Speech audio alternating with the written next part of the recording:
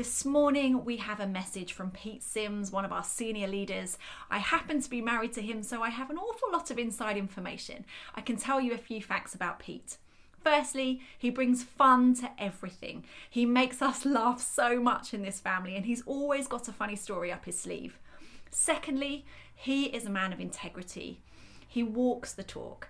And thirdly, he loves Jesus and he genuinely loves other people. And I know this morning he will be sharing from that position of love, and what he has to bring will strengthen us and it will equip us for the days ahead. So why don't you open your hearts as Pete brings his message. Welcome, Pete. Good morning, Skylark Church, Skylark International, and anyone else who's watching. I so wish that as I spoke to you today, this was a two-way camera and I could see your lovely faces, but I trust you're well and I hope you're doing good. Today's message, I really want to bring some strength to you and some encouragement, really, that we can get through this together and with God. For the last couple of months, we've been looking at sharing Jesus. It's been following on from our theme of knowing him, loving him, following him, and now sharing him. And it's a great theme, and we've been really enjoying looking at it together, haven't we? It's been challenging, and there have been so many insightful ways of looking at sharing him. But today, here we are, day 4 of lockdown 2 in England. And I just want to take a break from the theme and talk about something completely different. I want to talk about encouragement. You see, I think we all need a bit of encouragement at the moment, don't we? How are you guys doing? If we were sitting down together for a cup of coffee, what would your story be at the moment? Are you feeling buoyant? Perhaps you're feeling good. You've got this. Perhaps you're the other end of the spectrum and you're completely over COVID. You're fed up with it all. You're a bit despondent. You're feeling like there's not much to look forward to. You're missing your family and your friends, and the horizon does not look too appealing to you. See, I don't want to put words or ideas in your head or into your mouth, but it seems to me like when we went into the first lockdown, we were really united as a nation. We were taking on this common enemy. It was an unknown time, but we were going into it in unity. And now this second lockdown, it feels like there's so much more division around. Like our unity has been attacked. There's division of opinion, of understanding, of thoughts of what we should and shouldn't do. It's such a difficult time. I also feel like because it's not unknown anymore, it's a bit more familiar, it's harder to go back in for a second time. Yeah, I definitely think we could all do with a little encouragement at the moment. And I take a great deal of comfort from the book of Psalms, and I know that many of you do. You do too. You see, in quite a few of the Psalms, it's really clear that the writer, David, is having a bad time. The Psalms often have that reality of difficulty, and yet through the persecution and the hardship, David still reaches a place of hope, rejoicing, faith and praise. Let me give you an example from Psalm 55. It begins with this: God, listen to my prayer. Don't hide your heart from me when I cry out to you. Come close to me and give me your answer. Here I am, moaning and restless. I'm preoccupied with the threats of my enemies and crushed by the pressure of their opposition. They surround me with trouble and terror. My heart is trembling inside my chest, he says, as the terror of death seizes me. David is in a bad place at the start of that psalm, isn't he? Let's look at another one in Psalm 69. God, my God, come and save me. These floods of trouble have risen higher and higher. The water is up to my neck. I'm sinking into the mud with no place to stand. I'm about to drown in the storm. Do you feel like you might be drowning a bit at the moment? You're in good company. David brought those same concerns to God. And yet by the end, he's able to say, when your miracle rescue comes to me, it will lift me to the highest place. Then my song will be a burst of praise to you. And then towards right at the end of the psalm, let all the universe praise him. The high heavens and everyone on earth praise him. How does he get from the despair to the hope. What happens in David's heart? I want to learn from David today, and I want all of us to learn something from him today. You see, David is really good at acknowledging the situation, but he doesn't allow himself to dwell in it. More of that to follow. So today, I don't want to gloss over some of the disappointment, some of the difficulty, some of the frustrations, and some of the fears that 2020 may have brought to your door. I know about David's frustrations and fears because he wrote them down. He brought them to God. I want us to pause for a moment and just to think, yeah, it's been difficult. I have had frustrations and disappointments and difficulties, and there may be some fears that lie ahead, and I'm going to bring it to your door, God. Okay, now it's time for some encouragement. The verb to encourage, if you pronounce it with a French accent, I will try my best, encourage. In the 1300s, right back then, it meant your heart, the seat of your emotions. And a definition from the 1300s was this: encourage is valour. It's quality of mind which enables one to meet danger and trouble without fear. I need some of that today. I need some valour in my heart. I need quality of mind which enables me to meet danger and trouble without fear. And in modern French, the middle part of the word, cœur, it still means heart today. So today I hope to put some courage in you, to strengthen your heart, to fill you with valour, to fill you with a quality of mind that enables you to meet danger and trouble and lockdown and the unknown without fear. Let's go back to David again. I want to pick up not one of the Psalms, but part of his journey, part of his life. It's recorded in the first book of Samuel, chapter 30. I'm just going to set the scene for you. David has been away with his men in battle, and he comes back to his home city with his men. And he finds that the city has been burned to the ground. Look it up yourself. As I said, 1 Samuel 30. And when they get closer to the city, they see that all of the women and children have been carried off. Just let that sink in for a second. The men return and all of the women and children have been carried off by the opposing army. What happens? The scripture says that David and his men wept aloud until they had no strength left to weep. Then what happened next? The men turned against David. How difficult for David.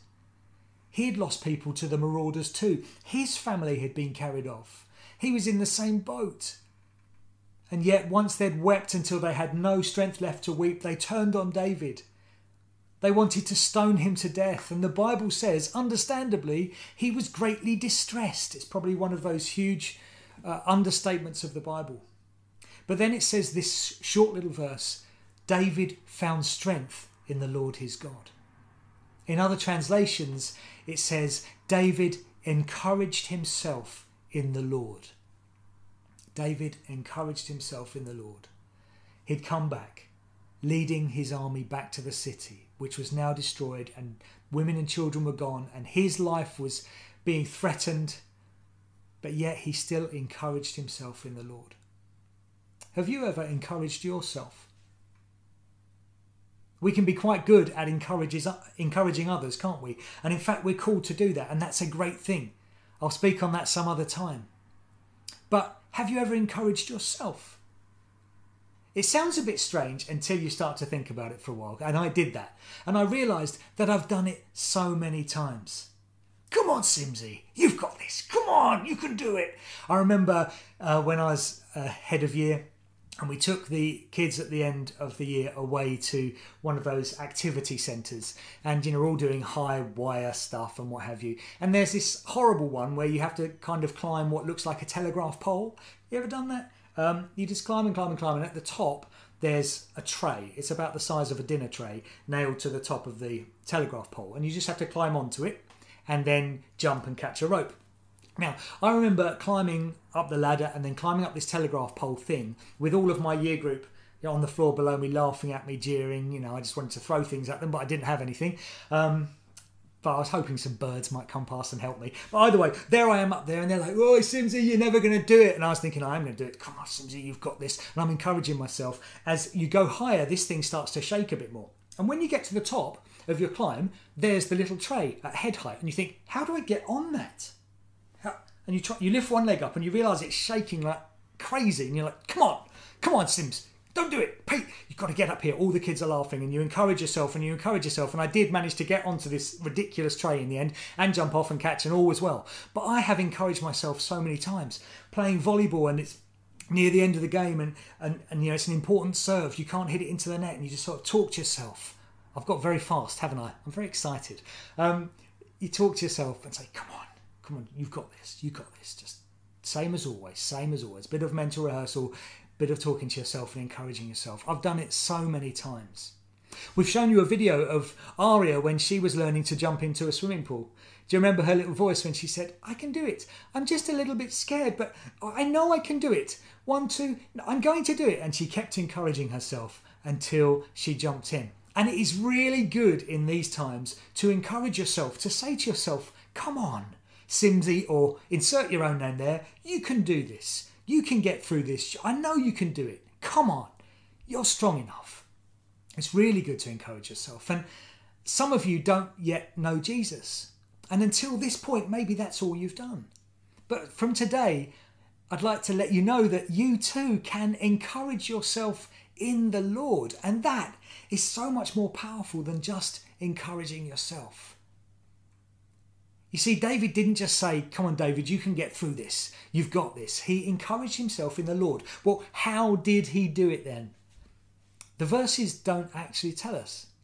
They don't go on to say David encouraged himself in the Lord by doing these 3 steps. But I believe that in the Psalms, that book of songs that he wrote, it tells us how he learned to encourage himself in the Lord. And so I just want to pick out a few things from the Psalms that I've noticed. The first encouragement to you would be this: press in, don't pull back. Particularly in our worship, our prayer, and in our reading the Bible. You see, there's a natural tendency for us to pull back and to retreat when the going gets tough. And in some areas, that's okay. We need to be kind to ourselves. We've had that message already. But can I encourage you to try to not pull away and pull back from God? Keep pressing into him. Don't pull back. David did that. He always pressed in. How do we know that he was having a hard time? Because he wrote it down and we've read it. He didn't take that away somewhere and hid. He actually brought it to God. God, I feel like I'm drowning. God, I feel like I'm having the worst time ever. Where are you? He pressed in. Can I encourage you to press in? Can I also encourage you to do something else David did, and that is to lift your eyes from your situation. David in one of the Psalms said, I lift my eyes up to the hills. Where does my help come from? My help, it comes from the Lord, the maker of heaven and earth. You see, what we focus on, we magnify. I don't want to spend my time magnifying my despair and my frustration and my disappointment and my hurt and my fears. I want to lift my eyes, as David did, to the hills, up to heaven, knowing that my help comes from him. What else can we learn from David in encouraging ourselves in the Lord? We don't deny the reality, as I said earlier, but we also don't dwell there either. Psalm 23, as you know, that's my favourite. Even though I walk through the valley of the shadow of death, walking through the valley. Not even though I pitch my tent in the middle of the valley, no. Even though I walk through the valley, you are with me. So know that as you walk through these difficult times, I keep doing this, he is right with you. Okay? He is with you in the valley. Surely goodness and mercy will follow me, will pursue me all the days of my life, and I will dwell in the house of the Lord forever. We're not made to dwell in the valley, we dwell with him. We live there. We pitch our tent with him, even though we may have to walk through some difficult times. So can I encourage you, don't deny the reality of how you're feeling, but don't dwell there either. Press in, keep your eyes up, and know that we dwell with Jesus. Also, what did David do? He was brilliant at reminding himself of the goodness of God and his promises. Can I encourage you to do the same? To remind yourself of how good God is and his promises over your life. There are so many, I can't possibly go into it in the remaining time. Spend time pressing into him. And the final way we can encourage ourselves in God is by using the word of God. Well, what does that mean? That sounds a bit strange, doesn't it? That could sound a little bit religious. To encourage ourselves with the word of God. Before I do explain that to you, I'd just like to talk a bit about a prophetic picture. Now, I don't often do this in a message. I actually can't recall when I last did. But I think that God has given me a picture that, as I've shared it with people, has been really important and profound for them in these times. So I think it's timely. I think it's important that I share this message with you. So we were having a meeting with the VLT, the leadership team in the church, in the auditorium, spread out 2 meters apart. We only met there once indoors actually during this whole lockdown period, and that was a couple of weeks ago. And here we are locked down again. But in that time, we were praying together, and I had this picture suddenly in my mind of this really light sheet of voile material. If you don't know what voile is, nor did I, it's a bit like a very fine net curtain. The thinnest sheet you could imagine, sort of floating out of the sky, okay? So I had a picture of this voile coming down and landing on me and landing on us, and actually landing on the entire country. And as I was sitting there, I saw myself wearing the armour of God. You know, I had the helmet of salvation, the breastplate of righteousness, I had my shield of faith, had the shoes, but the sword of the Spirit was in my hand, but the tip of the sword was on the floor. So I was just holding the handle and sort of tapping the sword, bouncing it on the floor. That picture of the armour, by the way, that's from Ephesians 6. Okay, do have a look at Ephesians 6. Again, I don't have time to go into all of the armour of God if you've never heard of it before, but it's really fascinating and really important. So in this picture, I have the sword in my hand. And then I feel encouraged by God to lift it up over myself. And as I do, the descending voile just comes and touches the tip of the sword, and it splits in half. And suddenly I am not underneath this voile at all. It is around the floor, and I am completely free of it. Then I noticed other people in the team were being encouraged to lift their swords up too. And as they touched the voile, it split. Then we joined our swords in the middle of the picture. This was all happening in my mind and in my spirit. And we were holding these swords, and this voile was just falling to the floor. And then the Church of Jesus across the country started to do it. And we were able to do it for other people as well, not just for ourselves. It was such a powerful picture, because this light sheet that was coming down was actually a sheet of heaviness. A sheet of feeling overwhelmed or lethargic. Most importantly, I felt that it was a sheet of despair. And I feel that that is the tactic of our enemy at this time, to lay this sheet over the whole country that's just a bit heavy, a bit over it all, a bit lethargic, and a bit despairing and fearful. Most of us in the picture couldn't see it, and we weren't aware of it, even though we felt its effects. So that was my picture. And as I've looked into this, the sword of the Spirit in Ephesians 6 is the word of God. And as heaviness may be descending on you at the moment, or despair may be descending, or whatever you're feeling that weight of at the moment, the weapon to wield is the sword of the Spirit, which is the word of God. Okay, so what does that mean then? Well, the word of God could mean many things. And first of all, I want to look at the spoken word. Okay, the spoken word that God has said over you in particular. Hopefully this will bring you encouragement in the Lord at this time. You, listening to this message today, are treasured. You are precious. You are loved. Did you know that the God of heaven sings over you and rejoices when you wake up in the morning? He is the lifter of your head when you're feeling down. Do you know that you are valuable? Do you know that you are needed and wanted and you are an overcomer? The list goes on. Many of us may know those things, but we may just be tapping the sword on the floor. It's time to wield this weapon. Wield the weapon of the Word of God, the spoken Word of God. Hold it up and it will cut effortlessly. You don't have to be strong, and it's not like painting the ceiling and your shoulders are killing you. Just hold it up and it will cut through the enemy's tactic for heaviness at this time. The Word of God is also Jesus himself, the name of Jesus, who he is.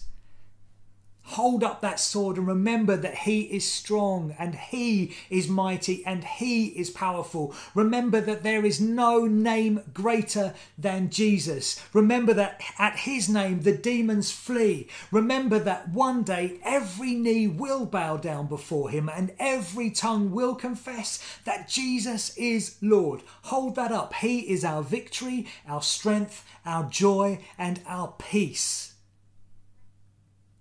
He is your victory, your strength, your joy and your peace during lockdown number 2.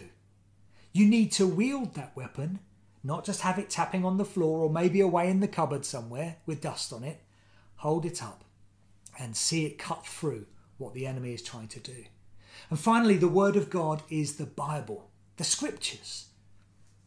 When Jesus was in the wilderness and the enemy came against him, what did he do? He knew the Word of God. He knew how to speak out the Word of God into different situations. He could say to the enemy, I see the situation around me, I hear your taunting, but the Word of God says this. Elsewhere in the Bible it says, you shall know the truth and the truth shall set you free. We need to know the Word of God. We need to use it and declare it at times like this. We need to know the spoken Word of God, the name of Jesus and our Bibles. And we need to use them. Don't have them on the floor. Lift it up. Otherwise, what I saw was layer after layer after very fine layer would just keep descending. We wouldn't really feel it descending until we felt its effects and felt that we were a bit crushed and a bit downcast. Just like David would say, oh, why is my soul so downcast within me? The enemy wants us to be held down. And you'll be fine under there for a while. I remember when I was a kid, on a cold night, I'd get underneath the duvet, like completely under the duvet. But I could never sleep with my head in there. There came a point when almost panic hit me. I just couldn't bear being under there anymore and I had to get out. We need to get out and we need to cut ourselves free from the oppressive work of the enemy at the moment. In Hebrews 4, it says that the Word of God that we're speaking about is sharper than any two-edged sword. Sharper than any two-edged sword. And I could see that because when I lifted up the Word of God, the sword of the Spirit, it cut effortlessly. It was the sharpest sword ever. And the Passion translation of Ephesians 6, where it's talking about the armour of God, uses the phrase, the razor-sharp spirit sword. And this was the same word that was used apparently for a close combat sword that the Romans had. That was razor-sharp, and that fits. It really was razor-sharp. You just need to hold it up. And we need to also hold it up for those whose arms are so weary at this time that they can't do it. Hey, if that's you at the moment, know that you are part of a church family and a family of believers who will lift up their swords at this time over you to protect you from the plans of the enemy, all right? So if you've got no energy to do anything at the moment, that's okay, because we have the energy to carry you at this time. It's not hard work for us, church, to hold up this sword, but we've got to lift it up, okay? So allow me and God, as I come into close, to encourage you today, to put heart and strength into you. How do you encourage yourself in the Lord?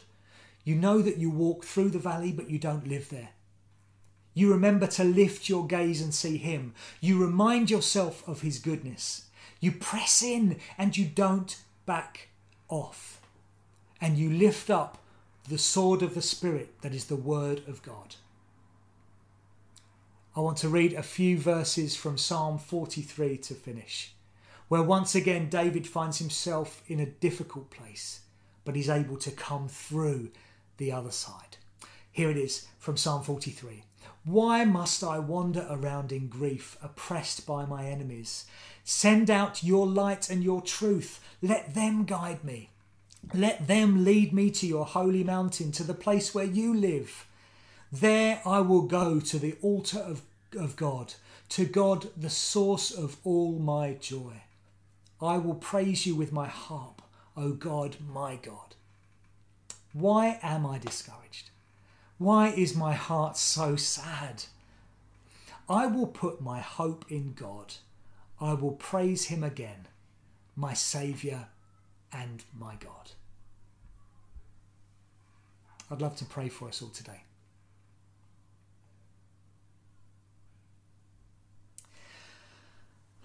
Lord, we thank you for David, and we thank you that he was so real in bringing his pressures, his difficulties, his fears and his discouragements to you. And we choose to do the same today.